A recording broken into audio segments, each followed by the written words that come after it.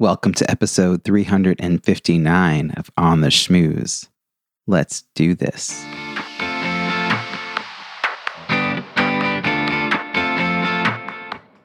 Welcome to On the Schmooze, the podcast that highlights talented people from different fields, explores how they built strong networks, and overcame challenges on their way to becoming successful leaders. Now here's your host, Robbie Samuels. I've been interviewing 6- and 7-figure entrepreneurs about the challenges, snafus, and disruptions they've been experiencing while using Zoom to launch new products or deliver their programs. What I'm discovering is that they are dealing with many of the same issues that all online entrepreneurs are facing. The cause of these issues often comes down to not enabling the right settings or understanding how to design an engaging session. The result is low attendance and high drop-off, which affects engagement and sales. To help you solve this, I'm developing a new checklist and a new talk called Overcome Common Virtual Meeting Mistakes to Increase Engagement and Sales. There are 3 ways you can experience this training. The training is going to debut at the Own Your Stage Virtual Summit on November 28th, and I can get you free tickets if you or your friends would like to attend. I'm also offering a group session for 6- and 7-figure online entrepreneurs and their teams. And lastly, you can book a private training for your organization that includes personalized strategy sessions to help you implement these changes and develop more interactive, inclusive, and transformational virtual programs. If you want to know about these training opportunities or sign up for a free event optimization assessment call, which is the ones I did with these 6- and 7-figure entrepreneurs, you can fill out the form at robbiesamuels.com/Zoom Insights. That's robbiesamuels.com/Zoom Insights, and I'll be sure to get you the information you request.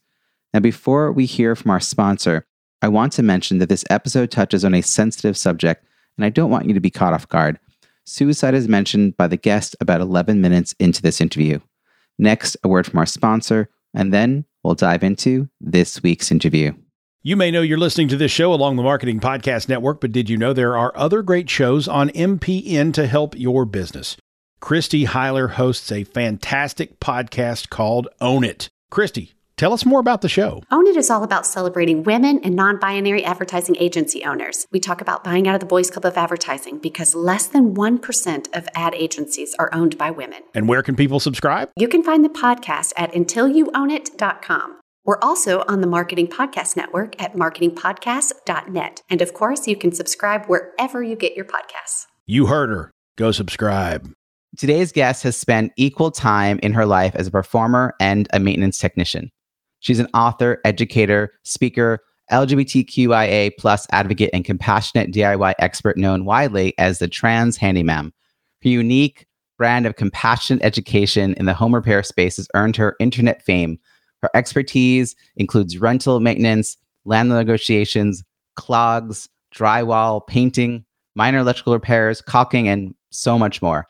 She's the author of the #1 New York Times bestseller, Safe and Sound, a renter-friendly guide to home repair, where she shares information geared toward renters who need help fixing their homes, moving into their first apartments, and navigating the complexities of dealing with landlords. If you want to catch her in person, she's on a 52-city book tour right now. Please join me in welcoming Mercury Stardust. Welcome, Mercury. Oh, hi there, everybody. I hope that you're doing fantastic. I feel like I should be in a ginormous auditorium now after that introduction. There should be like 500 people standing up and just giving me a standing ovation. You deserve it. So thank you for joining us from your home studio in Wisconsin. And as I said, this is just really exciting for me because you're someone I've sort of followed online, and it's really fun to be able to actually have a conversation. I've been watching your ascendance and really cheering you on. As a fellow trans person, when you hit #1 New York Times bestseller, that blew my mind. And I know you also got really high in Amazon rankings as well. I don't know, like it's the whole journey on your book. What was the number? Number 3 I got. Number 3. Yeah. Incredible. So as you know, this show is about building strong networks, and you have done an incredible job building community around you. And the context is leadership. So let's kick that off. How do you define leadership, and When did you realize you had the skills to lead? I think early on in my life, leadership was you rolled up your sleeves and you got as dirty as everyone else. I grew up in a farm family. The way that my dad led us young pups was essentially, doing the hard work, waking up 4 o'clock in the morning and being the first one there and the last one to leave. That was just a mentality that we had growing up as a kid.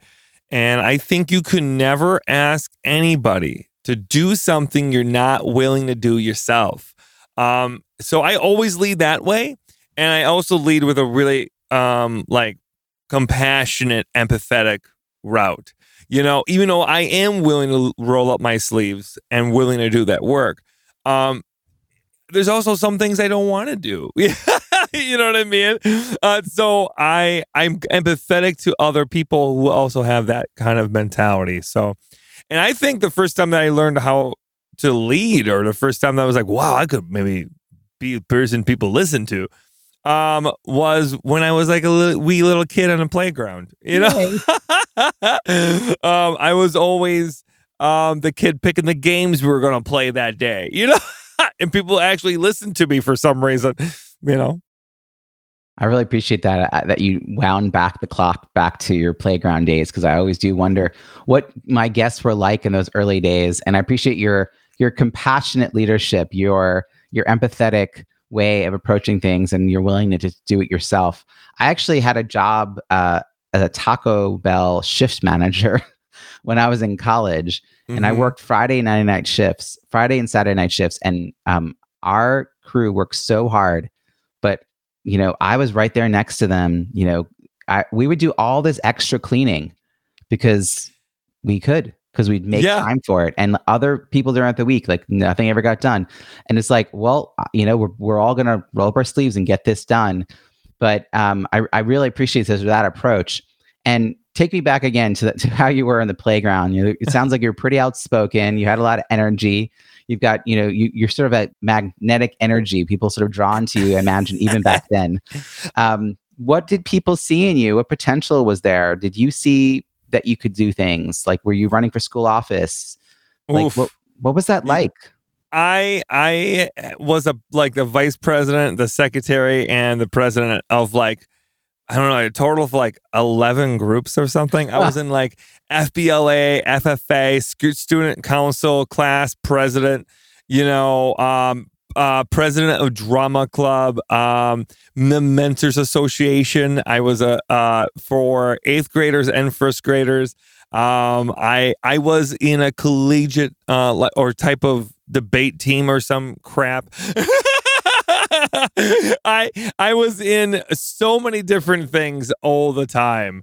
And I was always into it.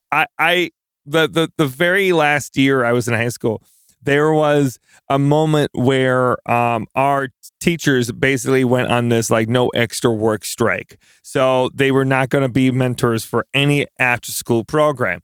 And that also meant that our event budget went right down into the ground or some crap. I don't know how it all worked out, but it did.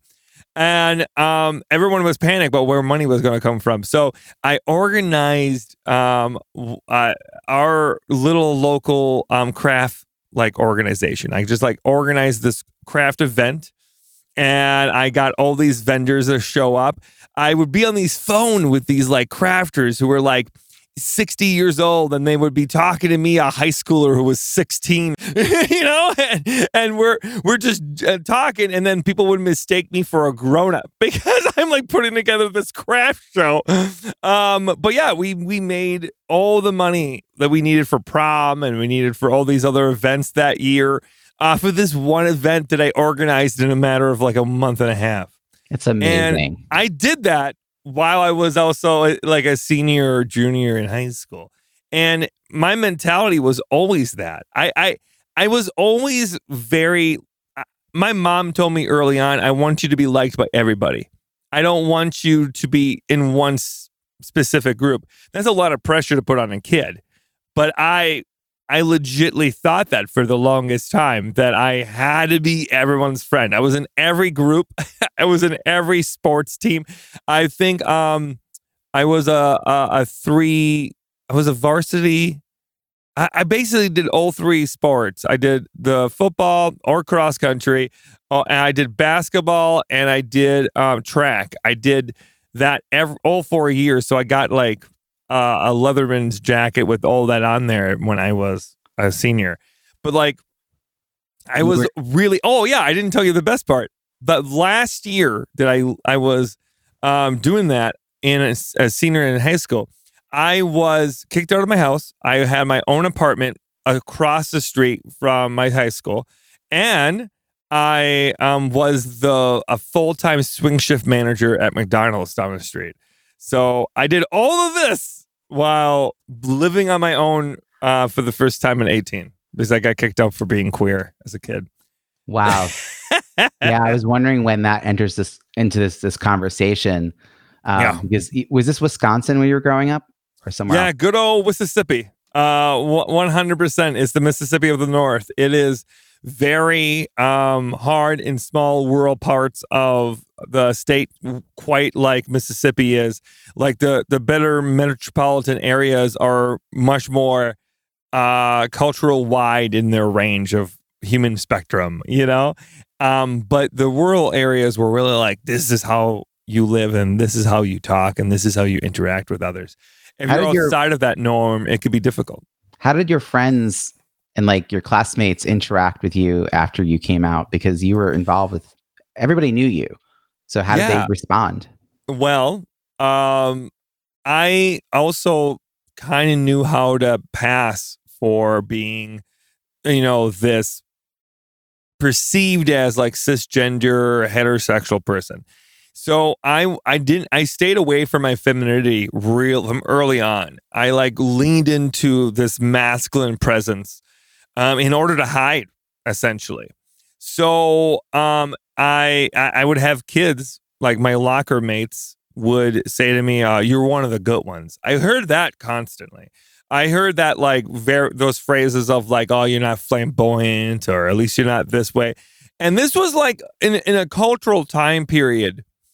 This was like in the mid 2000s. There was a mentality in those and during that time period where people were like, who gives a stuff? I don't really care. Like a lot of kids were indifferent. They didn't care, And I think we see that more now when it comes to sexuality. I think people largely as a public, I think we've come to the understanding of like, I don't really care what sexuality you are, I want to get there when it comes to gender, but we are definitely there when it comes to sexuality.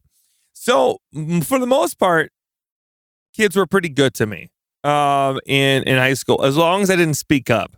If I was willing to just, not talk about that part of my life and not date people when I was in high school, I got along with people. Were there other out people in your high school? No. So kinda and no. Anytime I tell this story, it's always hard not to immediately go into this like really heavy story, but it's my reality. I had my best friend in the whole world at the time was Dana Peepo, and now she is a very out and proud lesbian. And our other best friend was Heather Bomsky. And Heather Bomsky was this amazing, beautiful person who probably by today's standards and our understanding of gender would be out as a transmasc person. Unfortunately, Heather took her own life when we were in high school. So when I was much younger, that happened. I felt the need to come out. I felt the need to speak out. I felt the need to talk to my dad, and having Danny talk to her dad, and because like Heather didn't get that opportunity. So I felt like it was really important, and we were pushed for, some type of like gay and straight alliance at school. And I was told, why do you want to make waves? Like, why do you want that attention? So I learned to keep that part of my life quiet, and I wasn't allowed to speak on it. Man, it really does show early leadership though. And, given the news of your friend, dying by suicide, and then you bravely coming out to your parents. You could imagine that they like had the opportunity to embrace you and didn't, knowing that this other option was very visibly right there. Like you not being here at all was something that could happen and had just happened in your community. My dad kicked me out of my house, out of his house, I think he would say, when I was 18 years old. And the same day I drove over to Danny's house, and her dad kicked her out of the house too. And then blamed me because I was, the queer one everyone knew in town, Mm-hmm. So her dad blamed me that I rubbed off on her. Because that's how it works. Yeah, that's exactly how that works. That's the agenda they always talk about, But all that being said, I learned I had to be very self-efficient early on. It was a survival thing. I felt like if I was out, if I did everything better than everybody, and I tried extremely hard at everything I did, and I was friends with everybody, maybe I would be accepted. Mm-hmm.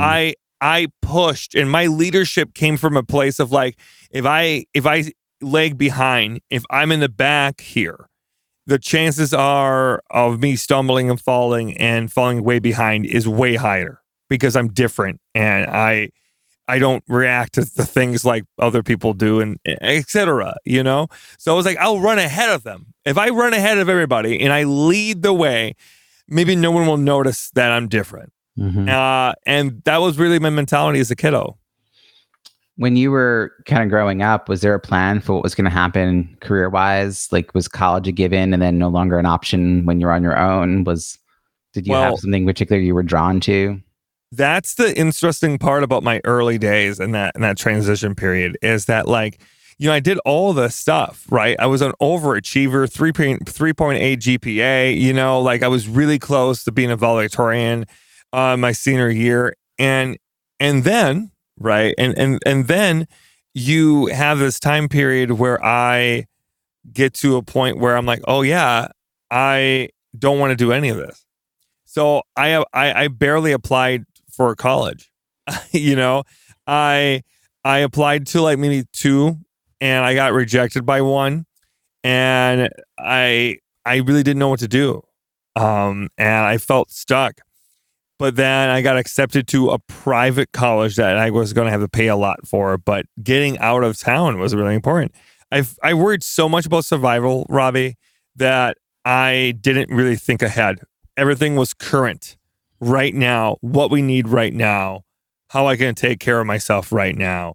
So college was like, I could go, but I got to take time out of my day that I am using to survive in order to plan ahead, So yeah, I went to school for theatrical performance though. That is another, like I went farthest away from a stable career I could possibly get. But you went to something you loved. I mean, you had the ability to choose because you were the only one. If there was a choice, it was yours to make. And that was something you were passionate about and you were good at. And it get you motivated. You needed an escape plan to get out of town. So getting a chance to go to school. Where'd you go to school? I went to school at Edgewood College down here in tropical Madison, Wisconsin. And I went to school specifically for theater because I was so good at pretending to be stuff. Like I was so good at pretending to be straight. I was so good at pretending to be, a man. I was so good at pretending to be everyone's favorite person that I was obsessed with it. And when I came to college, man, the whole thing was flipped upside down. I felt like I was like a fish out of water completely. And I felt like I was behind in everything. I mean, I went from this really successful student to like a below average student. Like my GPA, I think my freshman semester was like a 2.2. I mean, I dropped off the face of the planet in a lot of ways.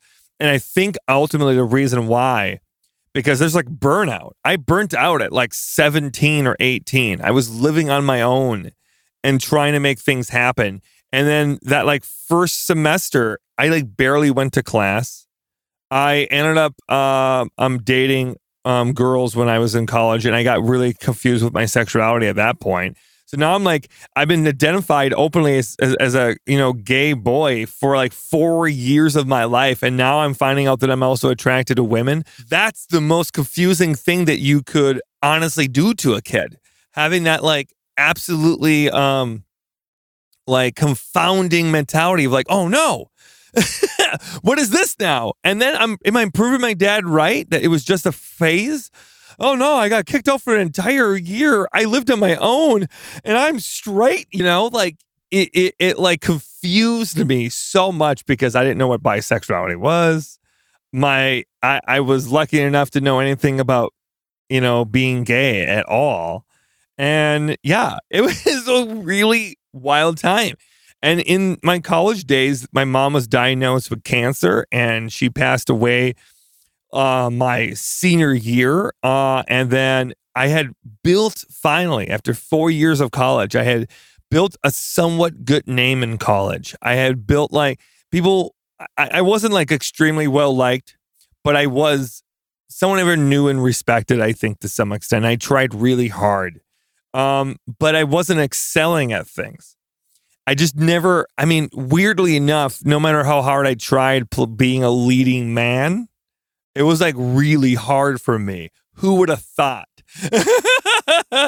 And I always felt like I was pulling teeth to be a man on stage. So I was really having a hard time. And when my mom passed away, I had 2 credits left and I dropped out of college. And I, for years, I kept thinking I would go back. And it took me about 4 years to realize I was a college dropout.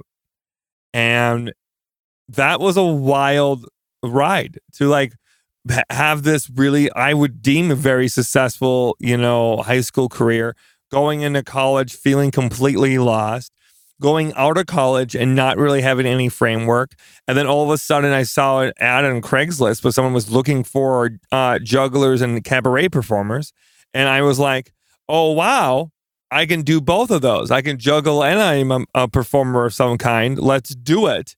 And then I toured around the country, 125 different cities in a course of like a 5-year period as a cabaret performer and as a juggler. And while I did that, I also worked as a full-time maintenance technician, back to that survival thing. And then I started slowly building a community of performers around me. And slowly started building a community up. And then I felt like my life was coming back to like this full circle moment of me constantly building, having it fall apart, and constantly building and having it fall apart over and over again until I knew the right pieces to put together so the whole deck of cards didn't fall down over and over again. I finally knew how to do it. Feels like the significance of this is that you also figured out how to attract the right people to you. The people who saw you and that you weren't having to act in front of, right? Yeah. Like the effort to be somebody else all the time.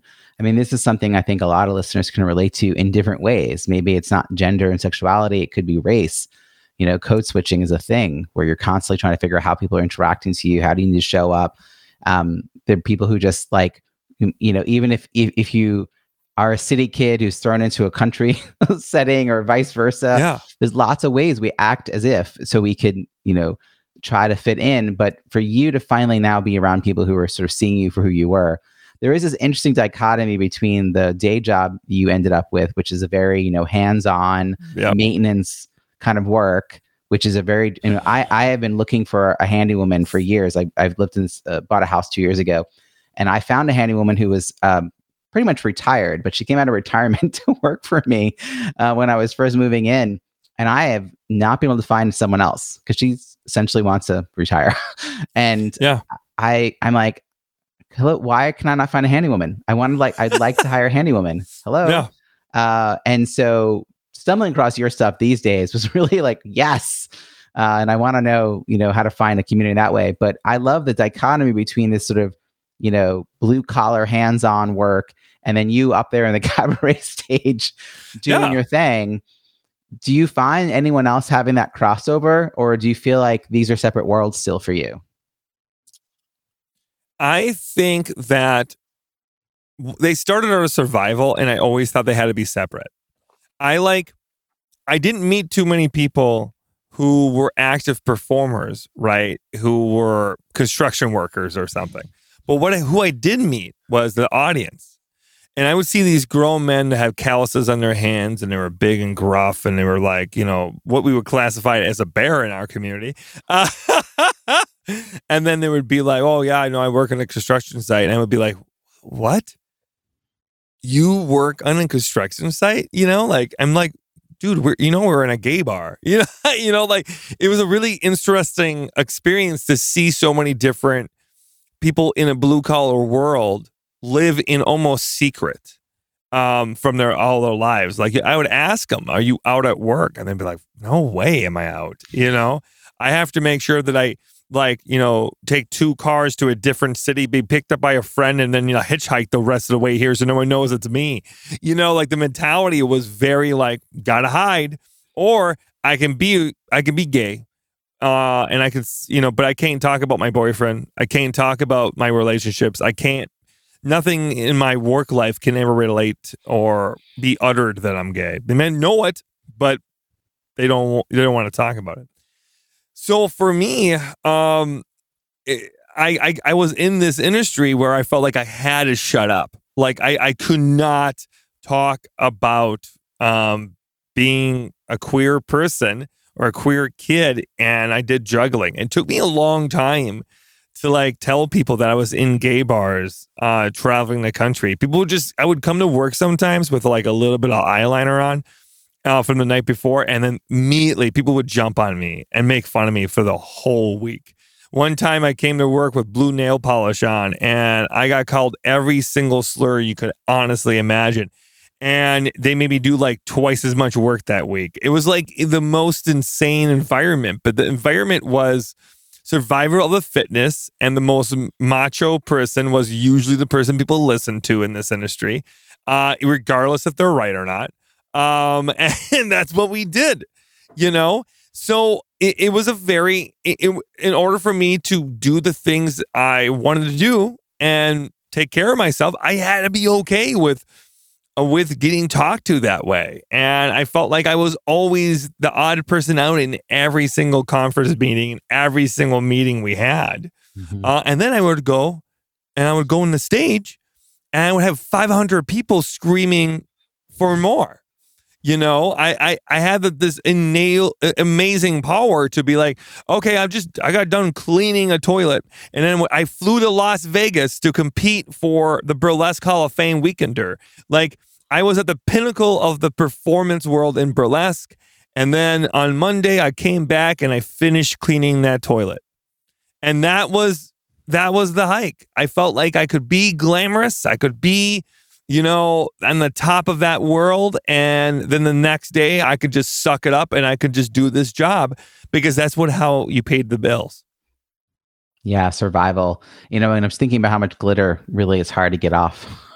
Yeah, I know. Glitter bombing. I used to glitter bomb myself on stage all the time. So I would go to work and I would just be sparkly. I'm like, there's no way you can get rid of that.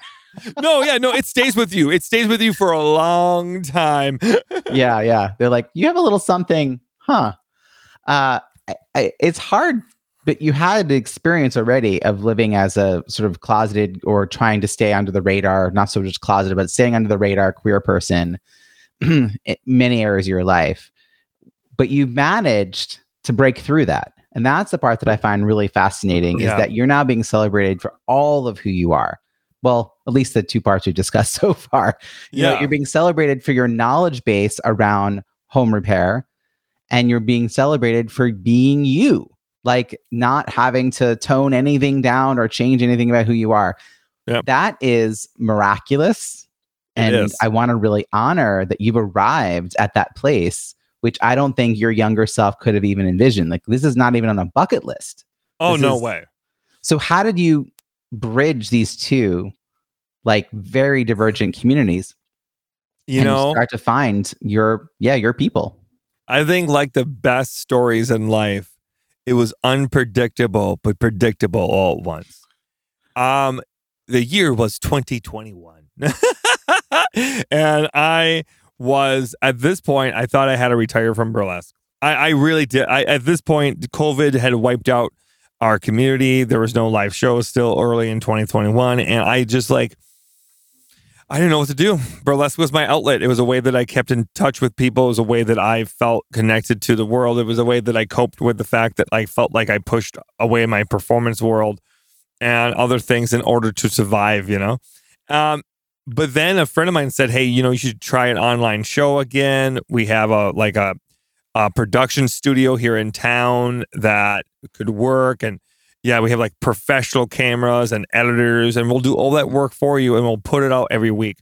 All you got to do is show up. And then I said, okay, I guess I can dust off, my high heels and get back on that stage one last time. And I did. And we did a few shows and there were like 50 people watching, 60 people watching. And we're like, oh boy, this is going to be hard. And a friend said, you have a big personality. You should try TikTok.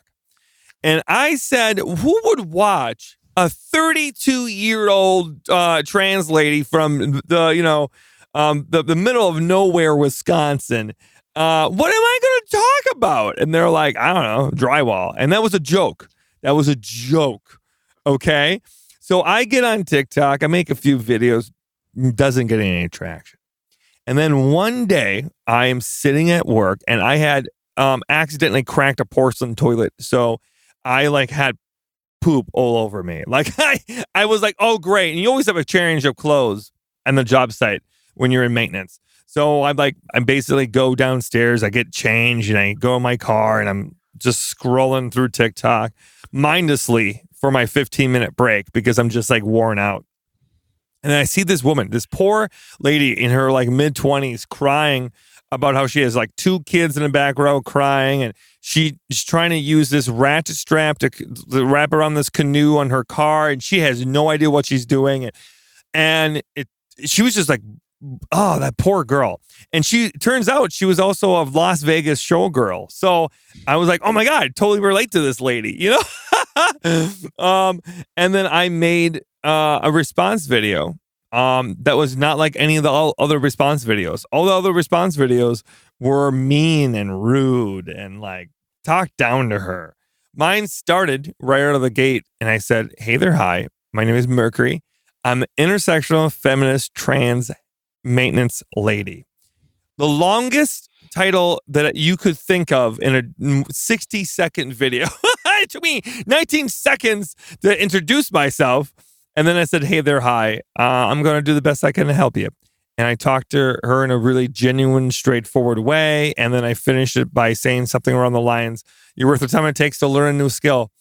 And I just clicked go, didn't edit it, did not know what I was doing, had no idea at all what was going to happen, posted it, and I forgot about it. And I drove home and I was just chilling with my partner Zizi and we're just having a good night. And then I thought, hey, maybe I should check how that video is doing. I looked and I was at 120,000 views in that video. And I had gained something like 2,000 or 3,000 followers. And I was like, for what? And then by the next morning, I had 20,000 followers. And that video had 800,000 views. And I just was like, okay, I guess I'm going to talk about drywall. And I did. And that evolved into a better understanding of branding. I changed my name to the Trans Handyman. My best friend Matthew made my logo that I still use to this day. And I logoified all of my videos. And I just went at it. I leaned into this very good-natured, very soft-spoken lady on the internet who would make you feel good about yourself when you're, learning about this stuff. And because I was also a burlesque instructor, I knew how to talk to people to make them to make them not nervous. I was so good at speaking to people who were vulnerable about burlesque that I was able to do the same for maintenance. I just used the same verbiage. in burlesque, I would always say all bodies are burlesque bodies. And then I would say everyone can learn maintenance. Maintenance skills are for everybody kind of mentality. Crossed over perfectly. And then it just started blowing up, Robbie. Like in 3 months, I had 1 million followers. And within 4 months, I had left my job and started being a full-time content creator. Within just 6 months of that, I got myself a business partner and we signed a major book deal. And now 1.5 years after that, I'm here, a #1 New York Times bestselling author. Wow. I mean, there's so many things that fell into place, but there's also so many things that you did, right? So one, you developed the technical skill around home repair. So you had a deep knowledge and confidence that came with that deep hands-on knowledge around that. You suffered and lived through an uncomfortable space of being who you are in a professional setting that did not support you in order to develop that. You did not shy away from a job that was hard to be in because you were good at the job, right? Like you could have left that whole world a long time ago. We would never know who you were. We'd also not know how to fix drywall. So there's so many things. By the way, that ratchet thing, I went back and looked for that video when I was getting to know you because I heard about that story. And we had a moving situation where we didn't know how to do that. And I, to this day, have no idea how to wrap them up. They I get them off and they're a huge snake pile on the floor because I am like, stop touching them. Something will happen. Industrial Ziploc bags. I keep them in the bags and then I zip them up and put it in the back of my car. That's the best way to do it. If you wrap it up, you can kink the straps and make your life a lot harder in the road. So you're making me feel better about not having wrapped them up. Yeah, don't worry about it. Perfection is for people who spend too much time worrying about perfection. People who get away, who succeed in life. I think people who figure things out is the most simple way to do things that works best for them, and they commit to it. And I think that's what worked for me. Like I learned that I wasn't going to be accepted in maintenance. So I did the same thing I did in high school, was I put everything I had into this. I took every qualification class. I read every single how-to book. I watched countless of hours of this old house, Bob Villa. I watched it all. And I was obsessed with learning and to be better than all my peers. They weren't going to automatically come to me. They weren't going to ask me for advice. I had to prove my worth to them every single day. And that really made this mentality of like, boy, I better show up or shut up. It was very much that way. So when I, am combining these two worlds, this, getting really good at doing maintenance, but also really good at presenting ideas. Yes, like that teaching. Teaching people who are uncomfortable right, and are uncertain and feel like they should probably already have confidence and they don't. There's there's the way you feel and there's the way you feel about how you feel. And you really got that. That's the empathy that you have that a lot of people don't have. And it's the reason I was looking for a handy woman because I'm not a handy guy. And I pushed off owning a home until I was in my later 40s because for one, 20 years ago, there was no YouTube and I couldn't imagine how I'd ever learn how to do anything. My family did not teach me. My dad was not handy, right? So my mom's probably the one who knew how to, put up a towel rack kind of thing. And so we just didn't have a lot of experience about that. So the idea of owning a home and being responsible for all these things and not having anyone to ask, but I don't want to be talked down to. So part of me desiring to hire a handy woman was there are things I just don't want to bother learning. But also there are things I wouldn't mind learning, but I want someone to explain it to me in a way that I can get it and I can feel okay asking. Because when I present in this body and I walk into Home Depot, no one asks me if I need help.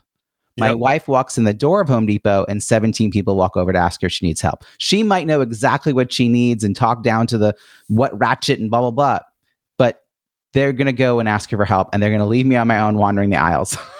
So 100. You show up And you're like, here's all the things. And your new book, I got it right away. My wife got the advanced copy. She did the review.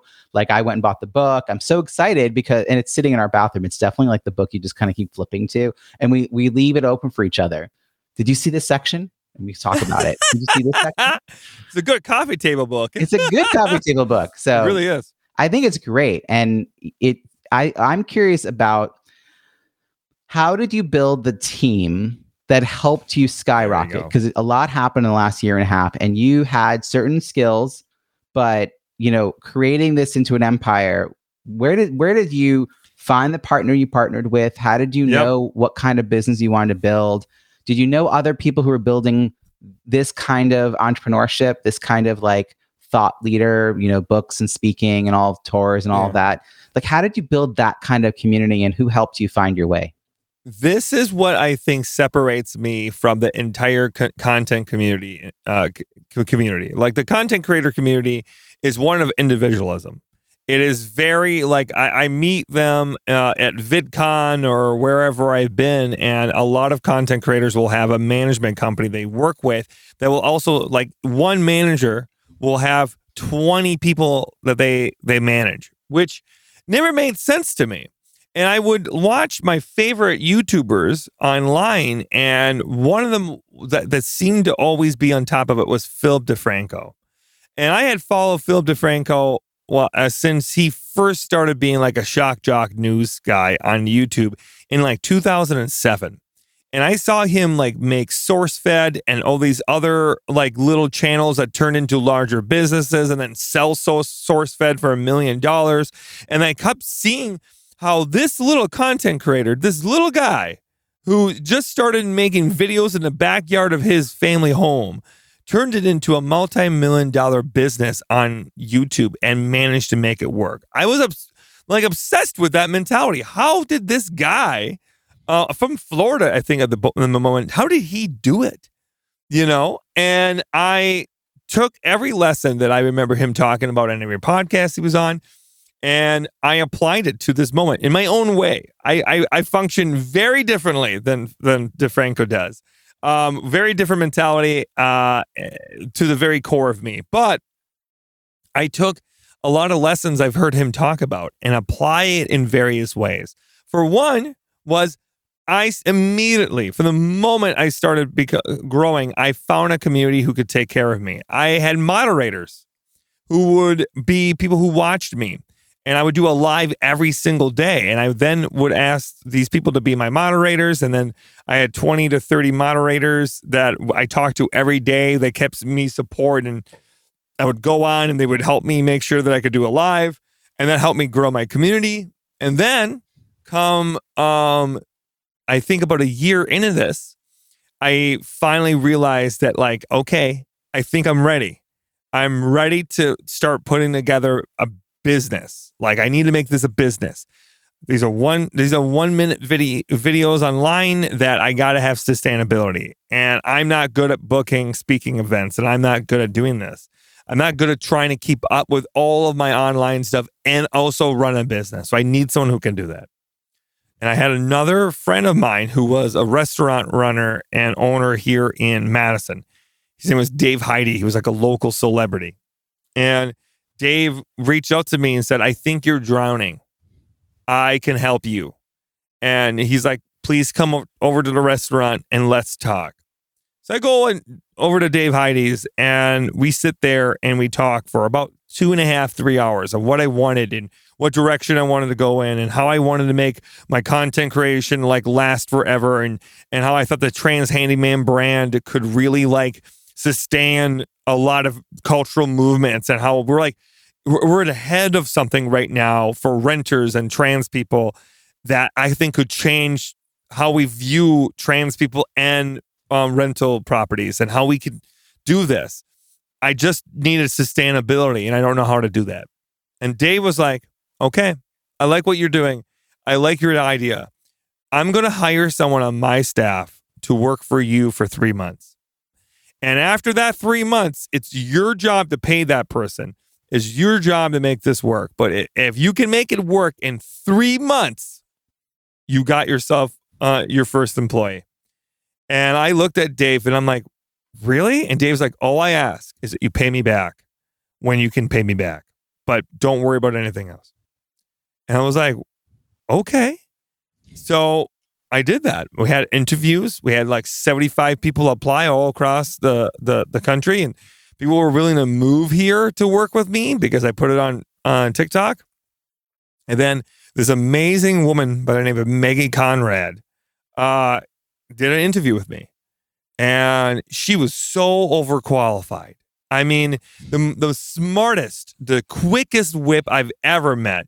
She was so brilliant and determined, and you could tell that she just had a fire, and she wanted to like help every single person that I wanted to help, you know? And Maggie said, my job would be to facilitate your dreams and to help make your dreams possible. But I can get you the money that you need to do that. And I was like, I'm hooked. I don't know who this is, but I'm hooked. And that first 2 weeks of running a company, I randomly decided to raise $100,000 for trans healthcare. And Maggie stood by me, and I was on a live stream for 24 hours, and she made sure I had food and make sure I was taken care of. And that was the first time we knew. I was like, we raised $120,000 in 24 hours. Holy cow, this is something. We have people who are willing to help other people and people who are willing to watch me for 24 hours. And oh my God, we got something. We got something. So immediately we used that momentum to book me speaking gigs and to finalize a book deal. And Maggie got those both done in the first 3 months. And then we took those paychecks and we paid back Dave. And I told Maggie, I know what I want to do. I want you to be my business partner. I want you to go 50-50 with me. And I want to do this together because there's no way I can do this alone. And that's what we did. And ever since we've been attached by the hip ever since for the last year and a half. And we just kept on working and we found out what worked for us. We tried doing another online show, 5-Star Teas, and we hired my first employee named Basil. And Basil was this really talented performer, and they were just so much fun, and they knew my burlesque world. So we hired them as a show director. And then when the show was ending and I was retiring finally in burlesque last December, I was like, I'm going to really miss working with Basil. I'm going to really miss it. And then I asked Maggie, can we hire Basil? Do we have any money to hire Basil? Maggie's like, what would Basil do? And I'm like, I don't know. But I'm sure we can find a way to make them do something. So we hired them on, and then we had them as my personal assistant for about like a month and a half. And then I was like, you know what? You're my creative director, because they were helping me with all my outfits and all my makeup and all of our decisions as far as entertainment went. And we're starting a new business for apparel, and we're doing all this stuff. And Basil was right there the entire time. So I'm like, okay, this is your role now. And then Maggie basically needed the same for her. And that's when we brought on our very amazing chief of staff, Ziggy. And it was the same thing. We just kept on bringing people on that we liked, that we knew we worked well together. And we were like, we'll find the role for you. We're just going to make sure you can get taken care of. And we pay everyone equitably. Everyone right now in the company gets paid the exact same that I get paid. And I believe very strongly in that. I believe very strongly in, if I'm going to do well, and if I'm going to make $35 an hour or something, then I want everyone on my team to make $35 an hour. And I'm not going to take a raise if they don't take a raise. And that's how we're going to do this together, because there's no way I can succeed. I tried doing this by myself for years, and I failed all the time. So there's no way to do this unless I take care of them and we do this long term. And that's how we've been doing this. This is honestly how all of this has worked. And then we raised $2 million for gender affirming care earlier this year in 30 hours, and then sold 10,000 pre-orders of my book in the first day. All of it comes from having a team that was willing to put in just as much effort as I was. There are so many lessons to take from what you just shared about how you sort of sought out help. And then once you found the person, you figured out the role. Your friend who gifted you those 3 months to move you from sort of struggling solopreneur to building a business as a business owner. What a gift that you were able to have that time to get started. A little note for those who are listening, I actually got my first virtual assistant spent a summer with me unpaid. And the pay was that I was training her on all these tasks that she could then monetize as a book, someone supporting book launches, someone supporting a podcast host. And so, you don't always have to have the funding to get sort of a ramp to get started. By the time that 3 months was passed, I had enough going that I could fund having a VA, and I've never been without one. We're getting close to the end. I just want to comment on something that I know is really important to you. And I know you get asked this question all the time, so I'm going to shorthand this for you. You wrote a book for renters, and that's a huge market. And I think that your reasons for doing it that you've talked about, that this is an underrepresented, so almost voiceless community of people who feel they don't have access, they don't have rights, and they don't know how to negotiate with landlords. They don't know how to deal with landlords who are not being responsive. And they also don't have the right to call a maintenance person and just have it all be fixed. Who's paying for that? So giving them the DIY tools to at least become sufficiently able to solve the problems they're living with so their day-to-day life is better. It's an incredible movement that, I don't think a lot of people understand the full scope of what you've created. And I think that's still going to be unfolding as you're doing all these talks. But I just thought it'd be remiss to not comment on the fact that this is not just another maintenance book. This is about you giving, tools really to people who need them. And even as a homeowner who doesn't have a lot of skills or confidence in this area, I find it really invigorating and valuable to be part of that, because I don't think it's about homeownership. I think it's about understanding how to take care of the home you live in. And thank you for creating that. Thank you so much. That's exactly, we wanted to lay down a groundwork for people to sink their teeth into. And this book can be basically my magnus opus. You know what I mean? Like, it is the thing that people will know me for years to come. And people will know that I fight for renters. No matter what, they'll know that. And that was branding. A lot of it is like, there is no one doing this. That was the most shocking part when we were pitching the book, was people would ask me, why do you want to do renters? And I would look at them and be like, because there isn't anyone doing that. 36% of Americans are renters. And in major metropolitan areas, that number can jump up to 73% like it is in Tampa Bay, Florida. Like, are you kidding me? These are astronomical numbers. Why are you leaving money on the table? Like, why are you so focused on the fact that, if there's no one doing it, it must mean there's no market for it, or no one thinks you can do it? Yeah, talk about a blue ocean. I mean, that you really went where no one else was feasting. And then you layer on the top of the idea that very few people knew anyone who was like an openly queer, progressive person in maintenance. You put that on top of that. Well, then you have this following of people that don't just know me for maintenance, but they know me as a queer woman, and they know me as like a vocal advocate for our community. Right. And then they're willing to throw money at it and support it. And then that helps us reach even a larger audience based off of the good work that we do, the helping other people. It's brilliant. So as I move to our final wrap-up question, I just want to do a quick pause for a word from our sponsor. So my wrap-up question is this. I hope we find a way to stay connected. I know you're going to be traveling your tour for a while, but I'll be watching you from afar. And if we ever get to cross paths, I'm going to want to ask you, what are you celebrating then? Let's say it's a year from now we get to connect. What are you looking forward to the most in the year ahead? I hope that I have the house of my dreams. We are working on it right now.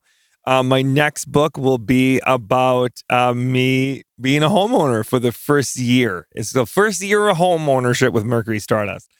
And I'm very excited about that experience. But that means I have to find a house, and I have to write down and do all the work that I talk about. I got to put my money where my mouth is, basically.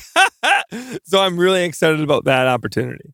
That's incredible. Well, I can't wait to celebrate you and all the work you do. How can people find you and follow your work? You can find me by just Googling Mercury Stardust. I'm basically everywhere. I'm on YouTube. TikTok, Instagram, and Facebook, all under Mercury Stardust. And you can always stay in touch with us best by going to our email list or Patreon if you type in Mercury Stardust and go to mercurystardust.com. Fantastic. We'll put all those links in the show notes at ontheschmooze.com. Thank you so much for joining us. Really, really appreciate it. Thank you for having me. I hope you enjoyed my conversation with Mercury. What is your key takeaway? Something to put into action this week that you'll benefit from for years to come. Share what resonated with you in the show notes at ontheschmooze.com. Look for episode 359. That's also where you'll find all the links and resources from today's show, as well as all the archived episodes. Reach out and let me know which were your favorite interviews. If you enjoyed this episode, please share it with that one friend you know would love to hear it. Subscribe or follow for free so you don't miss next week's show. Are you a fan? That's awesome. I'd love to read your review. Thank you in advance. Look forward to connecting again next week with interviewing another talent professional who overcame challenges on their way to success. I'll ask probing questions to get them to share untold stories about their leadership and entrepreneurial journey and how they built and sustained their professional network. Until then, have an amazing week.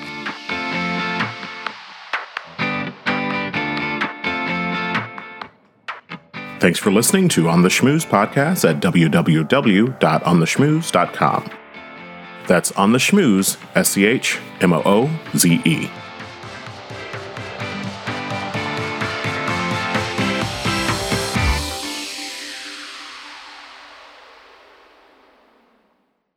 This podcast is heard along the Marketing Podcast Network. For more great marketing podcasts, visit marketingpodcasts.net.